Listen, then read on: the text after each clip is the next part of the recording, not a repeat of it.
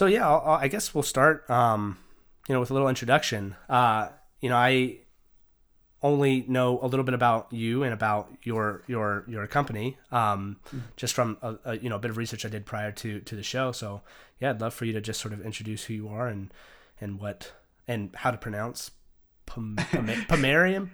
okay. It was either that or going to be my last name. So I'll do both. So my name's Bobby Desimoni. I'm the founder of Pomerium, which to be honest, unless you're like a second century Roman, I don't think we'll ever get the true, or you're in the Vatican for some reason, true Latin pronunciation of that. But yeah, Pomerium is I guess a play on words for beyond the wall. A lot of what we do is deperimeterize things. So I thought it was clever. I'm not sure anyone else is in on the joke, although occasionally we'll get someone jump into like Slack or something and say, I love the name. That makes that 5 years of high school Latin worth it. So as long as I'm justifying that for folks, it makes me a little bit happy. Oh no, I do like it. I didn't bother trying to Google it, and I definitely didn't take any high school Latin, but Lucky you. yeah, cool all the same. Despite actually, I actually recently published an article where I used some Latin loosely translated, and I actually had somebody reach out to me on LinkedIn asking if I was classically trained, and I didn't really know what he meant by that. But I guess he was wondering if I had taken Latin, which I disappointed him by saying I didn't. But I know how to Google, and I don't know how I came up with that. But anyways, very cool. Pomerium, got it. I know to say it now. I think that was my second guess, so that's good. Um, okay, so Pomerium, what does Pomerium do? Yeah, I mean, in a really uh, terse way to describe it, we help manage and provide context aware access to applications at scale. So that's the real short version of what we do. We're a reverse proxy that does context and then identity aware access. So instead of using, say, like where you happen to be on the network, which is like sort of the old VPN way of determining access, we constantly assert identity and state for every single request to backend systems. Okay, and is this being done through an agent based mechanism, or are you constantly sort of communicating with I don't know, one or multiple sort of server endpoints to say, this is the context. Is this thing allowed to happen at this time? This transaction or this entity accessing this thing. Yeah, no, so there's no client, which is why a lot of folks prefer us to like I said, a VPN solution. There's no client. It's just how you would normally go through to browser to access a web application. The difference is that every single request has sort of been annotated with the user's identity, usually through like most base in its most basic form, what happens to live in your single sign-on or identity provider. And that's usually enriched several different ways from there, whether you're on like, through what your device is, what your device state is, whether you've integrated with us with like an HR system or any other source of knowledge that you want to take into account for your access control decisions. Okay, cool. And so I noticed in just your very high level description of the product that you didn't use the term zero trust. Well, Um, I didn't want you to groan and get all sad and think you wasted a bunch of time, but yeah, sure. I Well, I don't think so. I'm not in the camp where I believe zero yeah, trust is some sort of snake oil term. Now, do I think yeah. that there are vendors that use it in a way that's not genuine, or do I think that there are people who don't understand what it means to truly be zero trust? Certainly, but I make no assumptions about that in this case. But I'm curious, just in the context of, um, your understanding of zero trust, which I'm probably is probably pretty textbook. How Pomerium, falls within, all the general principles of zero trust and how that helps, our organization sort of adhere to that. Sure. No, I definitely think it does. I mean, I'm being a little glib because like you noticed, like unfortunately it's become a little bit of a marketing term, which like it used to mean something and maybe like you, I feel like I don't want to throw the baby out with the bathwater here because there's a lot of great core ideas here going all the way back to the Jericho Forum and sort of the Beyond Core papers, which we can come back to and talk about, but essentially underlie some of the, I think, the great ideas around zero trust. And certainly in that model, I think Pomerium fits, especially around, if you go back to, if you deperimeterize your access control decisions, you want to replace it with something else. And that something else I would strongly advocate for is identity and context and state. And from that point of view, Pomerium definitely is a piece of that zero trust puzzle and this sort of new threat model that I do think is a lot better than what we've been operating under for years.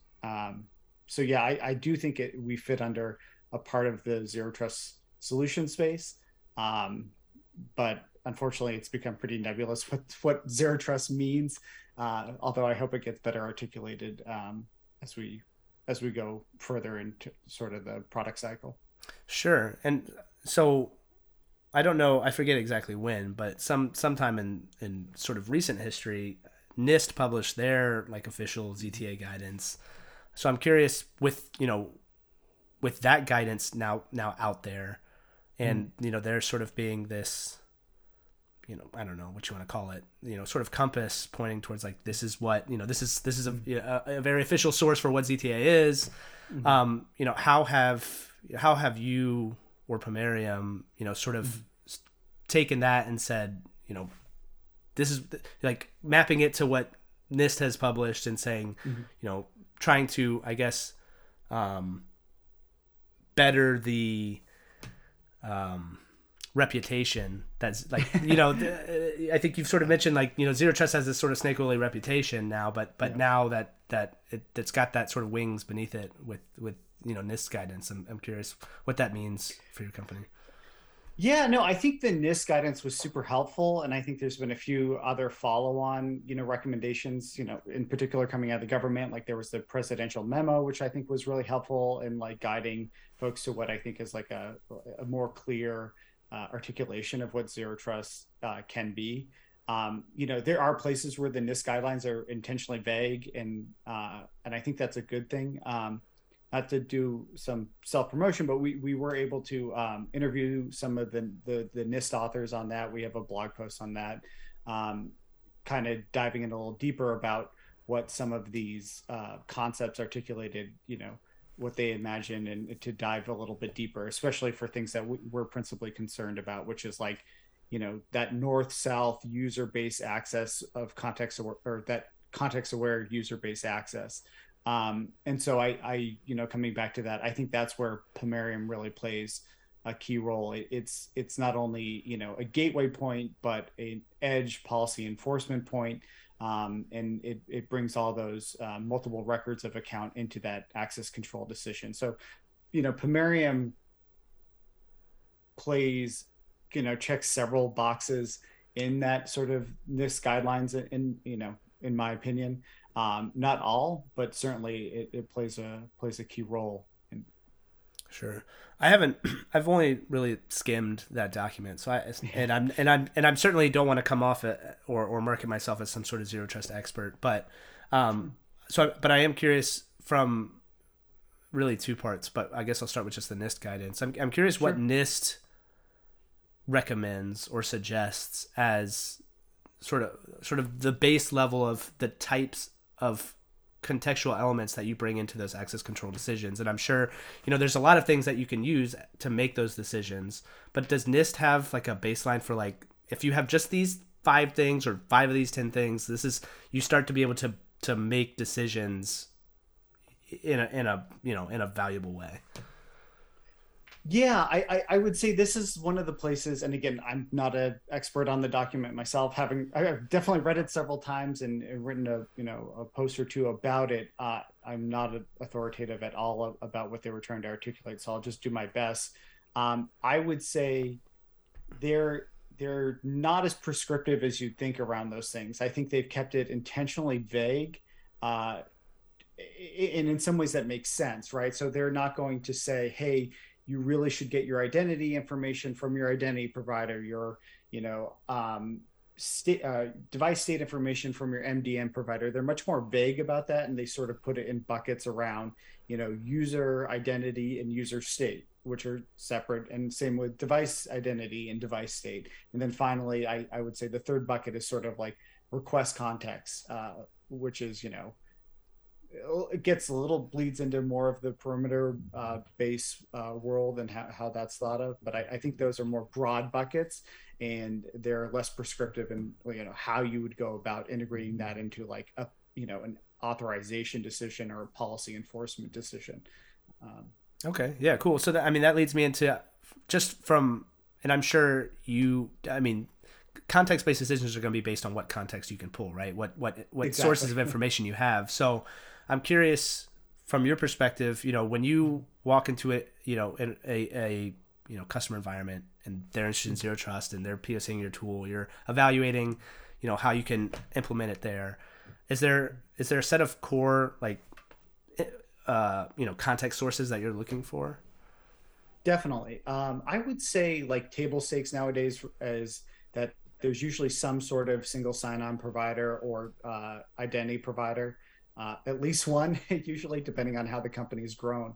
But I would say that's sort of the centerpiece of all access decisions, no matter how sophisticated the organization is or where they are in their kind of like zero trust journey or how sophisticated those context decisions eventually become. They all sort of start with integrating user identity into those policy decisions via their existing identity provider. So sometimes people ask, like, how are you different than Okta, or are you an identity provider yourself? We're not. We integrate with all the major identity providers. We're usually leveraging that user identity as a first step, and then as we get more ingrained and sophistication grows, we start looking to other records of account that are usually what is most important to that organization. Um, but yeah, I don't know if that helps, but usually the first step is integrating their identity provider. Yeah, no, that does help. So obviously, okay, so you bring that in. Let's say that's all you have. Out of the box, I mean, it sounds like there's a policy engine, a decision engine. You build policies on top of that, and I imagine maybe there's policies that come sort of out of the box, and you can maybe write your own or work with your team. Maybe you have like a managed service or a customer facing arm that can build policies for you. So I guess my question is it all sort of, I'll call it policy based, like signature based, or is there any sort of ML, like AI, like baselining your Oh, environment and trying to identify, anomalies and make decisions sure. in that fashion as well? Yeah, that's a really good question. I would say so. There's different tiers you can write policy at. At its most simple level, our policy language is just like a very simple declarative language. Like I would say, 90% of policies you want to write are pretty simple. They're like, let these people and these groups into this, this site or into our GitLab instance. Let all the developers and QA and DevOps folks into that, and then certain roles or specific users. It's all pretty like straightforward in that way. I would say the next level down from that is we have, if you're familiar with a product called Rego or Open Policy Agent, that lets you actually write, I don't think it's Turing complete, but it's a pretty sophisticated language that you can write pretty much as complicated access policy as you want and articulate it that way. I'd say there's a small subset of users that articulate their access policy, and Rego, which you can get, time of day. You can basically articulate whatever you want, including, to your question, is like, can you integrate with a third party ML or machine learning or inferential statistics anomaly detection, whatever it is you're pulling in system? The answer is yes, but in practice, it's something that uh, you have to be really careful about, um, because we're making access control decisions on every single request, and I mean every single request. Like, our internal target is making sure all policy is evaluated in under like 3 milliseconds. So as long as that ML, like offline ML decision making system, is within that range, it'll be swimming. But if it's, you know, if you're intending to have every single request hit that pipeline, and you might be asking for trouble. So either we recommend people use ML pipeline that they know is performs within that range, or do it on every 10 minutes or some longer request frame. Um, Sure. Yeah, that makes sense. So I've never been explicitly an IAM engineer, nor have I really spent a lot of time administering, IAM policies, whether it's like AWS, Azure, like, traditional on-prem like identity or groups, role-based groups. But I know from just my experience as a security engineer and pen tester and general offensive security person that sure. a lot of vulnerability is often in sort of that realm, right? Things, Right. improper access control, Sure. improper, broken object level authorization, like these sorts of vulnerabilities. So how does, and well, I guess I won't try to guess, but does Pomerium or similar solutions, but does Pomerium help with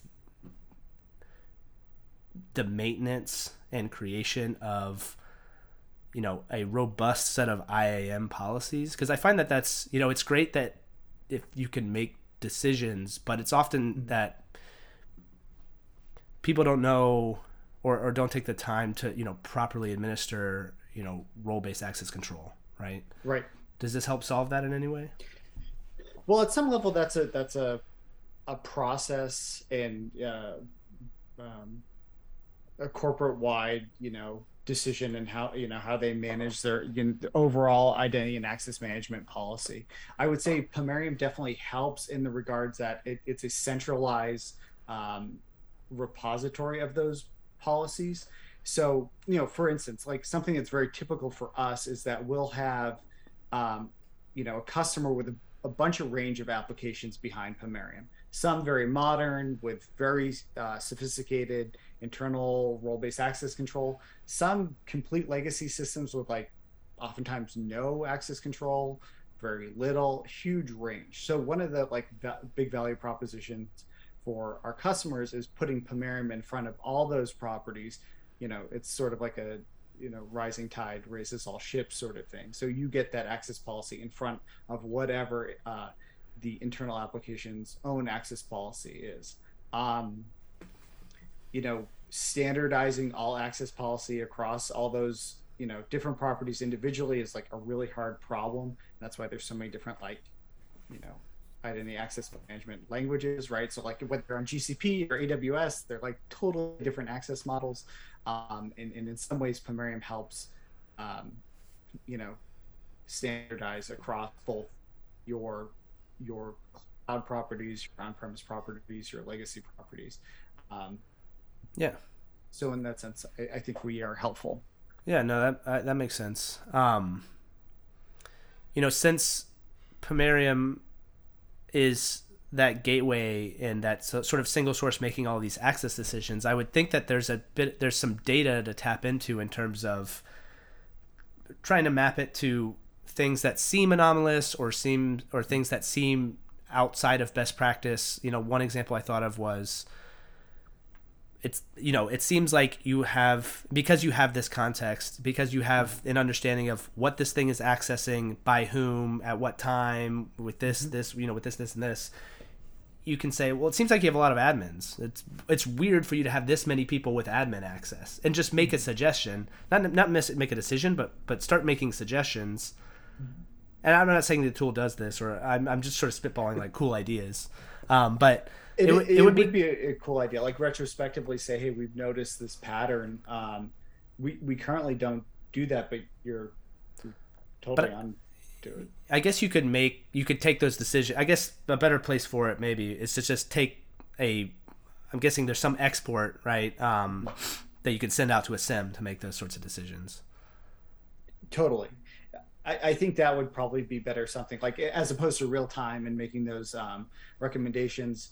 We do, like you've hinted at, we do allow export of all those audit logs to a SIEM, and you could like retrospectively go back, and we might uh, recommend, say, hey, this looks a little bit off, or not like anomaly detection, not at the time of access control, but like later on, say, hey, do you really have employees working both out of Iran and North Korea at the same time with the same user account? Now, you can explicitly through a rule say never allow that or whatever, but I think like the next iteration on what we do would look something very similar to that, like auto rules or things that look wrong after the fact in aggregate, and then you run the like maybe whatever your machine learning pipeline is on top of that, not in real time but after the fact.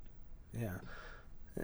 Yeah, that's very cool. So speaking of policies, I did a podcast, I don't know, a show a couple episodes ago about ransomware, and I think, of the many, things that you might recommend as like this, this is a great defense for ransomware. I think this sort of solution definitely falls within that camp. So I'm curious, and obviously ransomware is on the top of a lot of security teams' minds.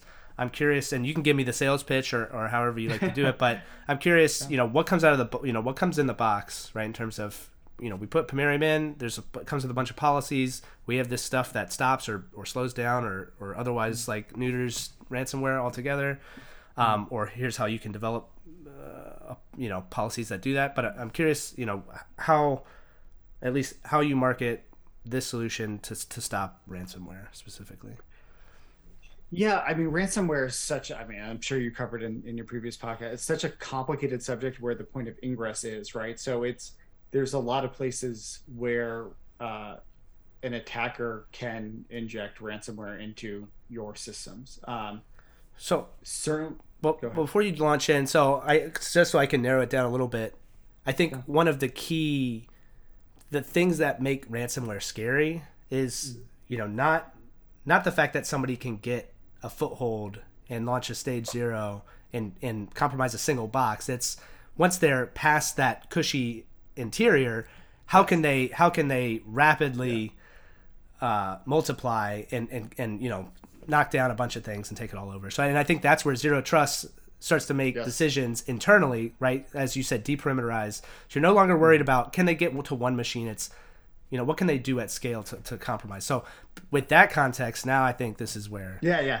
No, I totally and you're probably going to say that. You're probably going to say that. No, you've nailed it. I mean, I think that, hard crunchy outside, soft gooey inside is like still the norm. That's a lot of the reason why I started working on Pomerium in the first place, and why I quit my day job at the time. You're exactly right. Once you have a foothold on a typical perimeterized, network where that's your threat model, it's too easy to move laterally. And so one of the real big advantages, and thanks for being able to articulate this, is to be able to segment to the lowest possible unit, and that really prevents that lateral movement. That's largely done through encryption and policy, and I think that's like the ultimate form of network segmentation.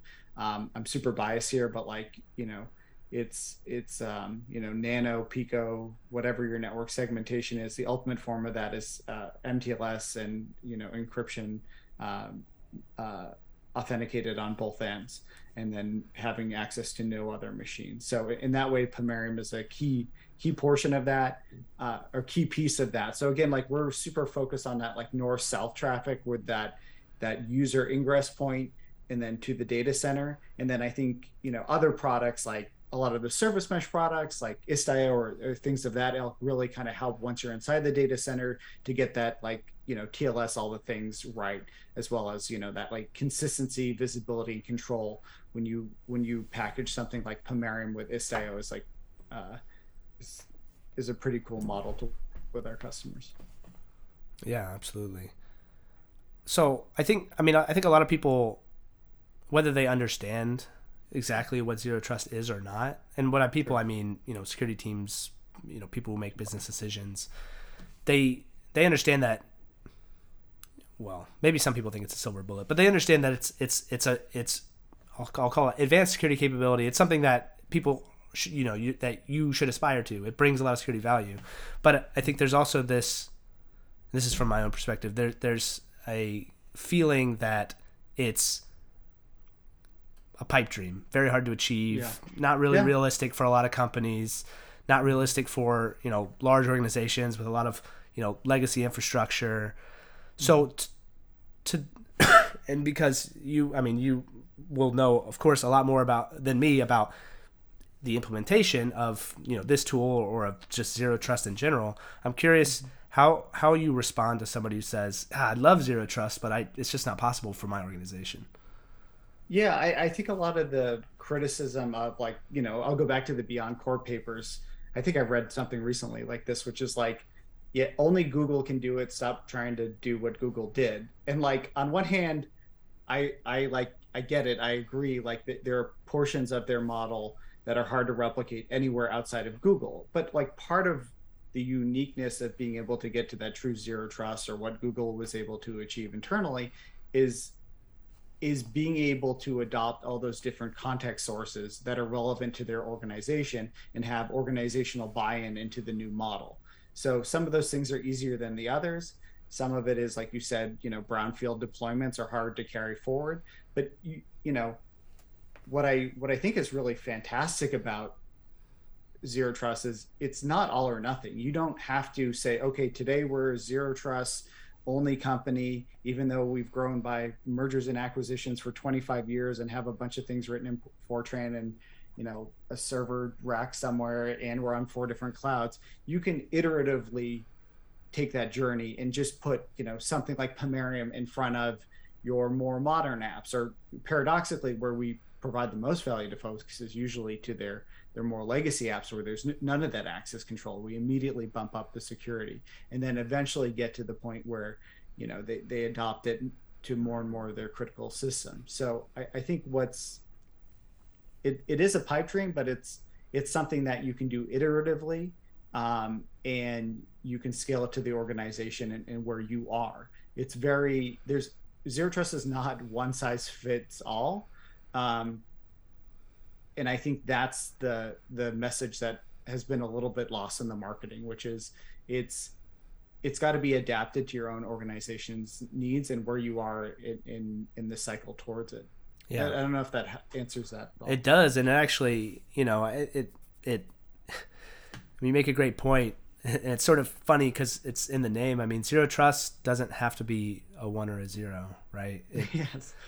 It there's a lot of value to be gained by getting halfway there, or doing something, right? And I think a lot of people will see what zero trust is and think in their mind like, I can either get to the Beyond Core model, the zero trust, like in its like purest form, or I can't. And that's, as you're pointing out, it's not really the case. You can you can make some parts of your network zero trust. You can add some of the elements of zero trust without achieving every single principle, right? So there's a lot you can do to add that layered defense without necessarily getting all the way to zero trust. So yeah, And maybe just one thought on that. I mean, like what this most practically looks like most of the time is, people say, well, I can't get rid of my VPN completely. And I'm like, well, you don't have to. But does everyone need VPN access? Do your accountants who use web-based apps all day need VPN access? Or is it just your, database administrators?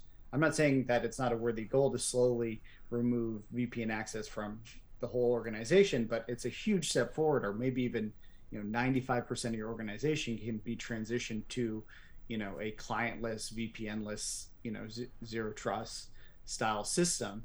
And then you can chip away at the harder to remove stuff, the TCP based access, the UDP based access, which is a harder problem.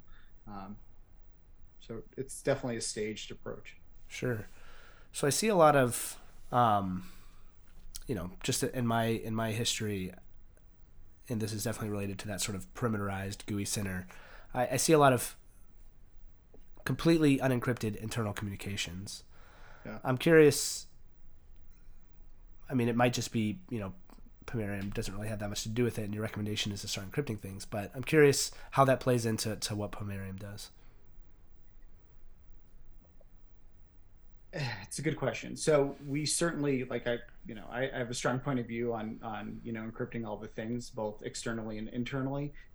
The place where we play the biggest role is externally. So we have tooling that makes external certificates, especially using things like Let's Encrypt, just drop dead easy. It just automatically works. When you create a new route, you get a plus SSL Labs rated thing externally.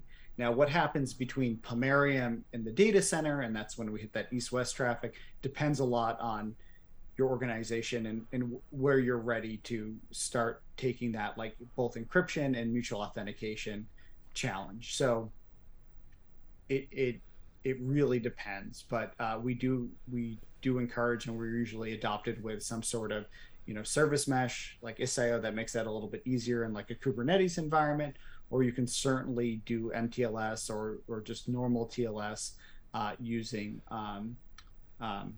traditional public key infrastructure stack. So as it relates to Pomerium, we try to be as flexible as possible, though we certainly encourage that direction.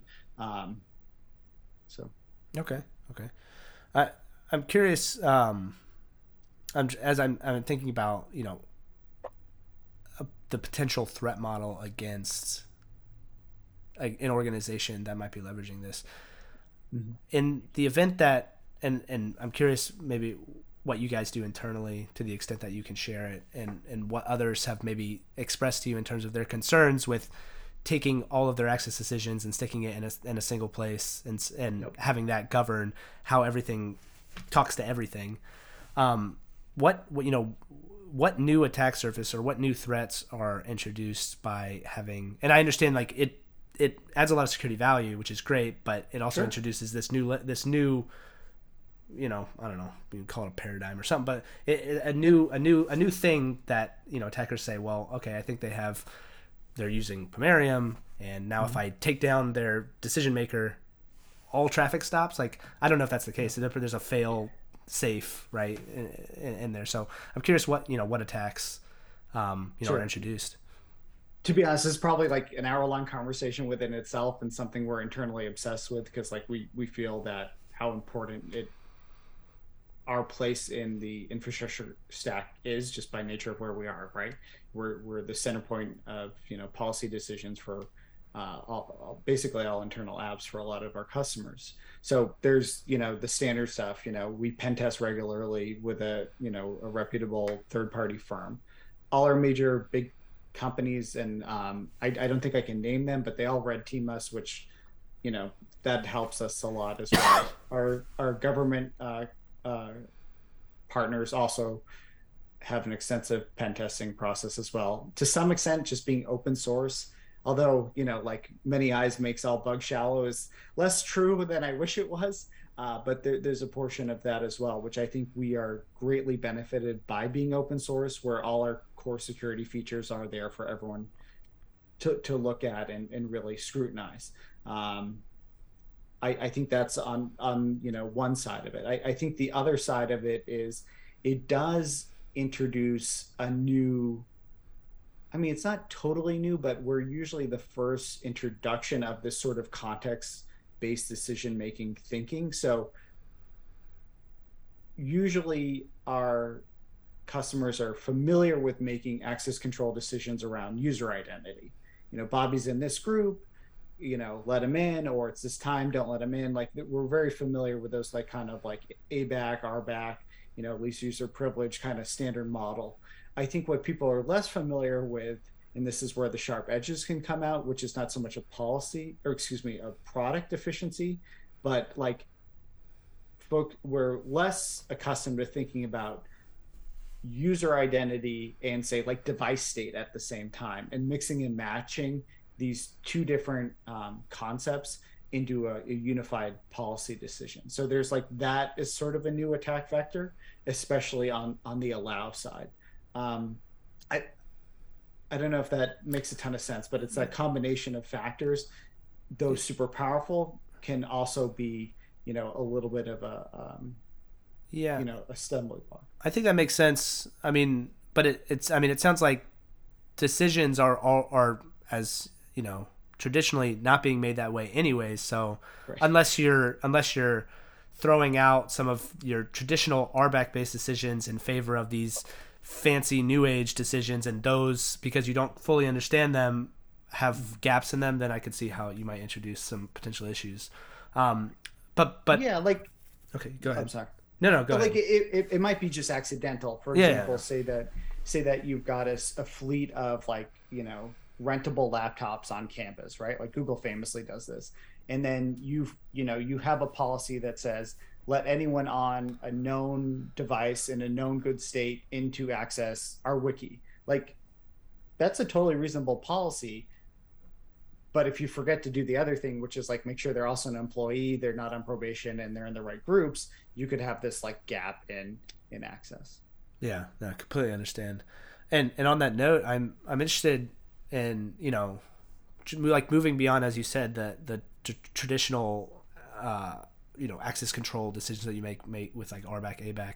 What are some, like, I'll just say, what are some like cool context aware decision policies that I either come in the box, or that you recommend, say, hey, this is one cool policy that we like to suggest to people because it you know provides a lot of value. I don't know if you pull anything out like that, but Yeah, I mean it's slightly different, but like one of the cool things, one of the not so obvious benefits of like a system like ours, especially if you hook it into like a CI/CD pipeline, is you can start automating not just the provisioning of like traditional dev resources, but also the access control around it. So like one of the cooler things that one of our customers have done is they're a data science heavy shop. I don't think I can say their name, but they made a Slack bot that if someone needs like a ephemeral, you know, machine learning Jupyter notebook, they can just like at the Slack box, all the proper ABAC, RBAC is provisioned. The rules in Pomerium are correctly assigned, and even it correlates. My understanding is like the context around the user from Slack, so like their IP and all that stuff, will also match like the rules in the creation of that Jupyter notebook too. So like it won't let someone like a different person than the person on Slack who asked for it be the one that accesses it. So it's like kind of a cool, use of ephemeral resources, automatic provisioning and assertion of access being matched to who actually requested the resource. So it's one of the ones that it's my favorite. yeah, yeah, very cool. I'm sure there's a ton. Um, I'm interested in.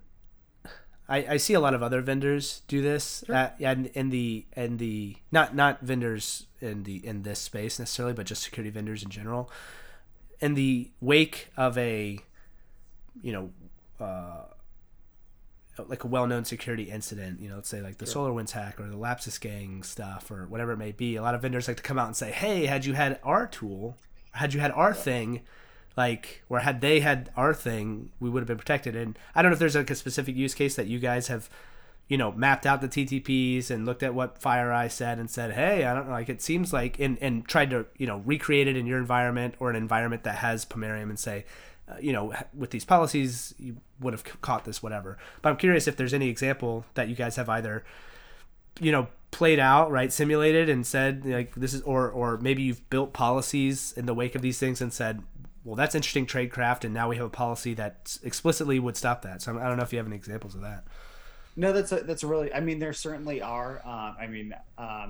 We haven't gone so far as to create like a scenario internally of like demonstrating blocking it, though we certainly should. Some of the times, like for example, like the one that we're hearing, is super on mind because of the whistleblowing, is like the Twitter whistleblowing, but the underlying hack, I think back in 2020, if I recall correctly, had a lot to do with our bread and butter, which is an internal employee only facing application that had to do with like very sensitive privileges that resulted in all these folks like Elon and Joe Biden getting hacked. Now, unfortunately, I don't have privileged information about exactly what that customer, or excuse me, employee portal looked like, but it's hard to imagine that if if Pomerium had been there to assert not only a user identity but a device identity and a device state and all those other contextual factors, it's very unlikely that those hackers would have been able to do what they did. For example, that I think I think a really strong use case for something like Pomerium. Sure, You yeah. know, the other threat vector we sort of attack is implied in this scenario too, which is like authentication and authorization is really hard to get right. Like, it's hard for us and it's our full-time gig. It's like all we do. And um, making sure that, every internal app team has that like OpenID Connect, OIDC, OAuth, SAML capability is unrealistic. So that's another benefit of something like Pomerium. It's just making sure that, um, you know, you've got a team who's dedicated on authentication authorization in front of your internal apps. Sure. You mentioned Pomerium was open source. Is there a way for somebody to stand up a version of what you guys of Pomerium without engaging with you guys officially? Yeah, you don't have to reach out to sales to use open source Pomerium. It's totally full featured. Like we don't hold, there's no single sign-on tax security. Like I said, we benefit a ton from having our entire security model in the open source version. It's super full featured in its open source form. So yeah, if you go on GitHub, github.com, Pomerium/Pomerium, folks can deploy it directly in their environment. A lot of hobbyists use it. I use it at home. Um, and yeah, we get a lot of our actual business from hobbyists who eventually bring it into their company. So yeah, definitely check it out, and especially if you're a core contributor, that would be excellent. Yeah, that's awesome. I've like got to make a note to. Well, I don't really need a note because I'll remember, but I'm definitely gonna try it out on my own network. That'd be cool. Um, Sure. I was just curious. I thought about that because for organizations that reach out to you and you guys help them install it or whatever value add you guys bring, they get it stood up and they love it and they're like it's really helping them, but for whatever reason they still want a zero trust solution, but they need to move off Pomerium for whatever reason. I don't know what that could be, but um, what that means in terms of moving to another vendor. Is there a way to take the policies they've written and export them and import them somewhere else? Is there a way to easily like if I wanted, I make a bad analogy, but if I wanted to move all of my blog posts from one hosting provider to another, there's ways to do that depending on how I've written my blog, right? But so I don't know if that's sort of a niche use case, and maybe you guys haven't really thought it out because you want everyone on Pomerium, but Sure.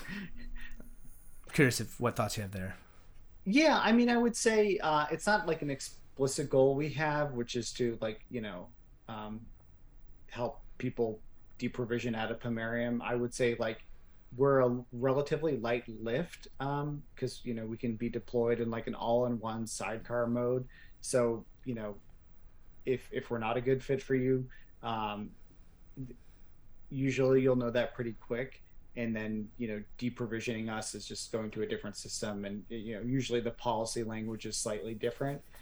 If you're a big organization and you're like really worried that 3 years from now, for whatever reason we're not around, and that makes you uncomfortable, although we obviously don't plan on that, I would usually point people towards you writing their policy in that Rego language, which is also open source.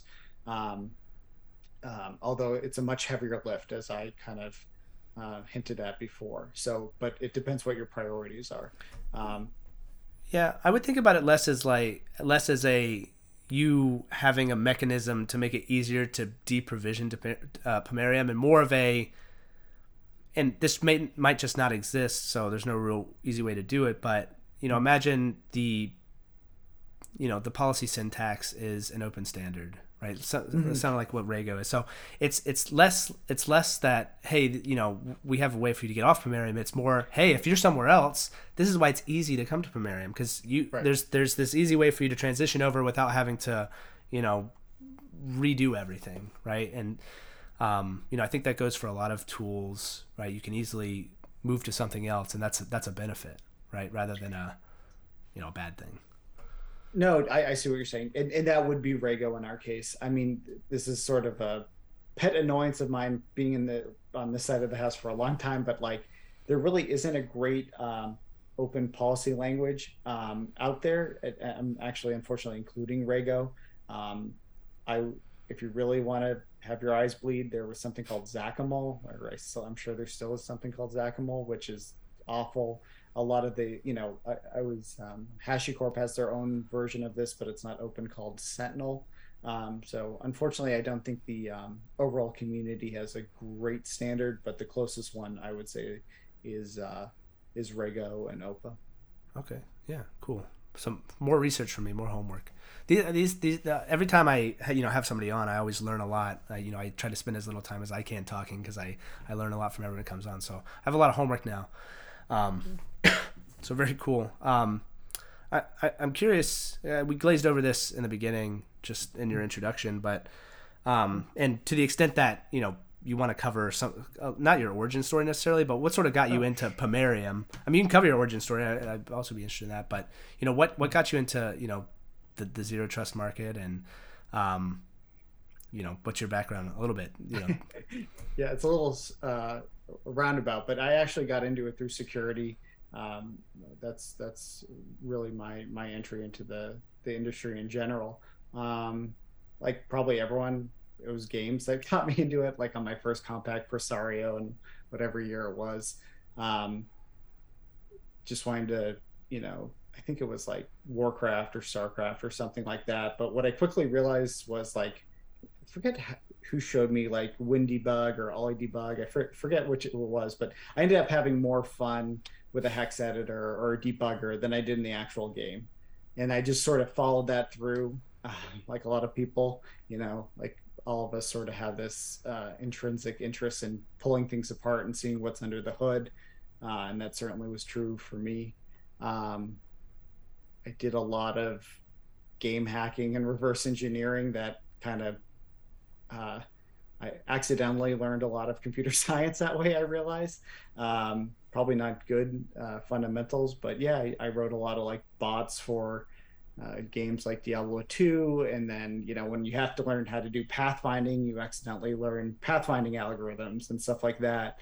Um, and then I wrote some World of Warcraft bots to pay for my first car, and then that taught me how to program at Ring Zero, which was the way to get around. I think it was Warden at the time.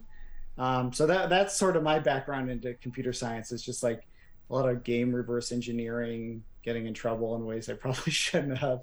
And yeah, slowly I found my way into um, sort of the business side of security and things like that. So um, Yeah, yeah, well, it seems like a I don't know how I don't want to say like common, but there's certainly a non-trivial amount of security and really software engineers who sort of got in that way, right? Just tinkering around with games, whether that be game hacking, I should say, but more like even if like my brother's a good example. He just there's a modding community out there. They're not hacking sure, the game. They're creating new stuff, right? yeah. So there's definitely an allure, I think, for a lot of people, and it's a gateway for sure. That's cool.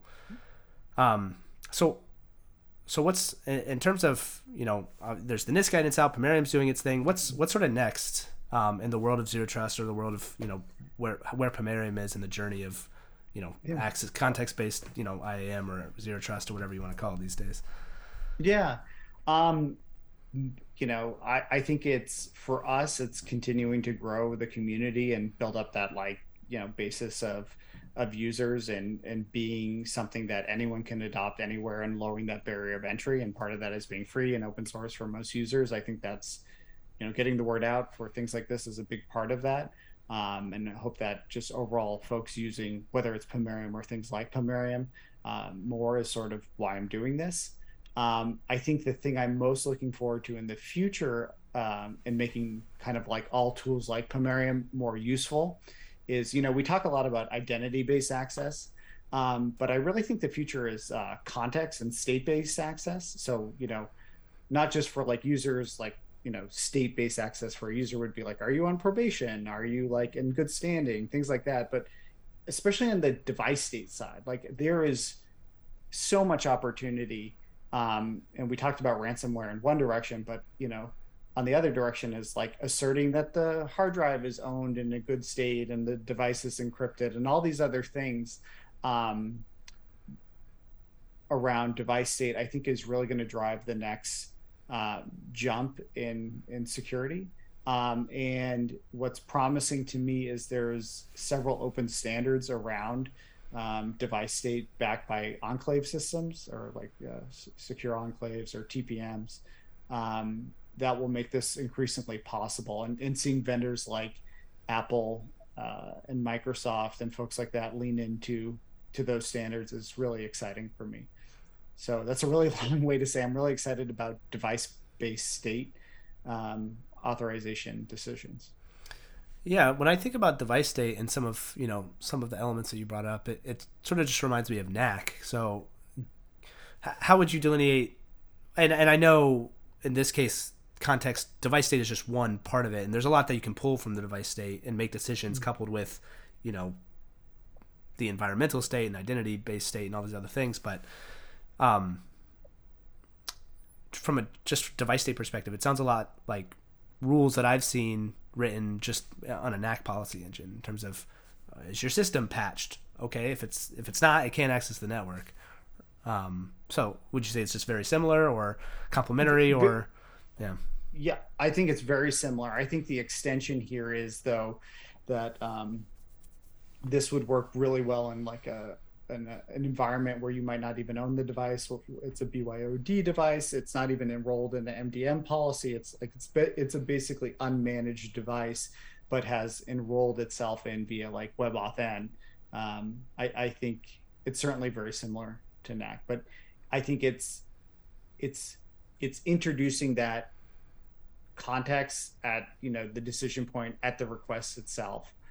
Versus I think NAC is usually much more of a polling based mechanism, but it's certainly a very similar concept. Sure, sure. So I guess my last question is for those who are for organizations or I don't know individuals, anyone who's really interested in this sort of technology. Mm. At what point would you recommend that they get serious about the implementation of it? I mean, at what point in sort of the maturity of an organization do you say, okay, I think you're ready for zero trust? Because I think with a lot of other, and again, I'm just going to lump this in with like advanced security. It's like you got to take care of one-on-one stuff, and at a certain point, you can get to something like this. But it might be that you don't have to wait till the end. You can just do a couple things and then bring this in because it can actually, there's a lot of ROI. Right off the bat, if you put this in, especially for like, there's a lot of like web-based startups, companies that, don't have a lot of legacy systems and have to worry about these things. They can bring something like this in fairly early on and see a lot of value. So I'm curious, like, how do you recommend, people think about this as a project and getting started with it? Sure. Well, I'm biased, but probably relatively early. I mean, like you said, I think there's some like, must-haves that folks should do, like, single sign-on is obviously a step one because that's going to be a repository of knowledge for us anyway. Multi-factor authentication nowadays is just, I mean, it's just such an obvious recommendation because it's so powerful, especially if it's done by security keys, going back to that device attestation piece. But I would say the main way, I tell people is like, how's the VPN working out for your organization? Is it, do users love it? Is it creating all sorts of security implications that make you uncomfortable? If we were to externalize your network today, would that make your skin crawl? And if the answer is yes, it might be time to look at something like Pamarium and deperimeterizing your network. Sure. Yeah. Well, also, I mean that nothing immediately is popping into my head. I've ran through all the questions that I had, I'm curious, or I guess, if you've got anything else you want to share about Zero Trust or Pamarium, feel free. Yeah, no, I would just say check us out at pamarium.com or on GitHub, like we talked about before, github.com, Pamarium/Pamarium, always looking for contributors. Definitely check it out. Kick the tires, see if you should be able to get started in 5 or 10 minutes and see if it kind of checks a box for you.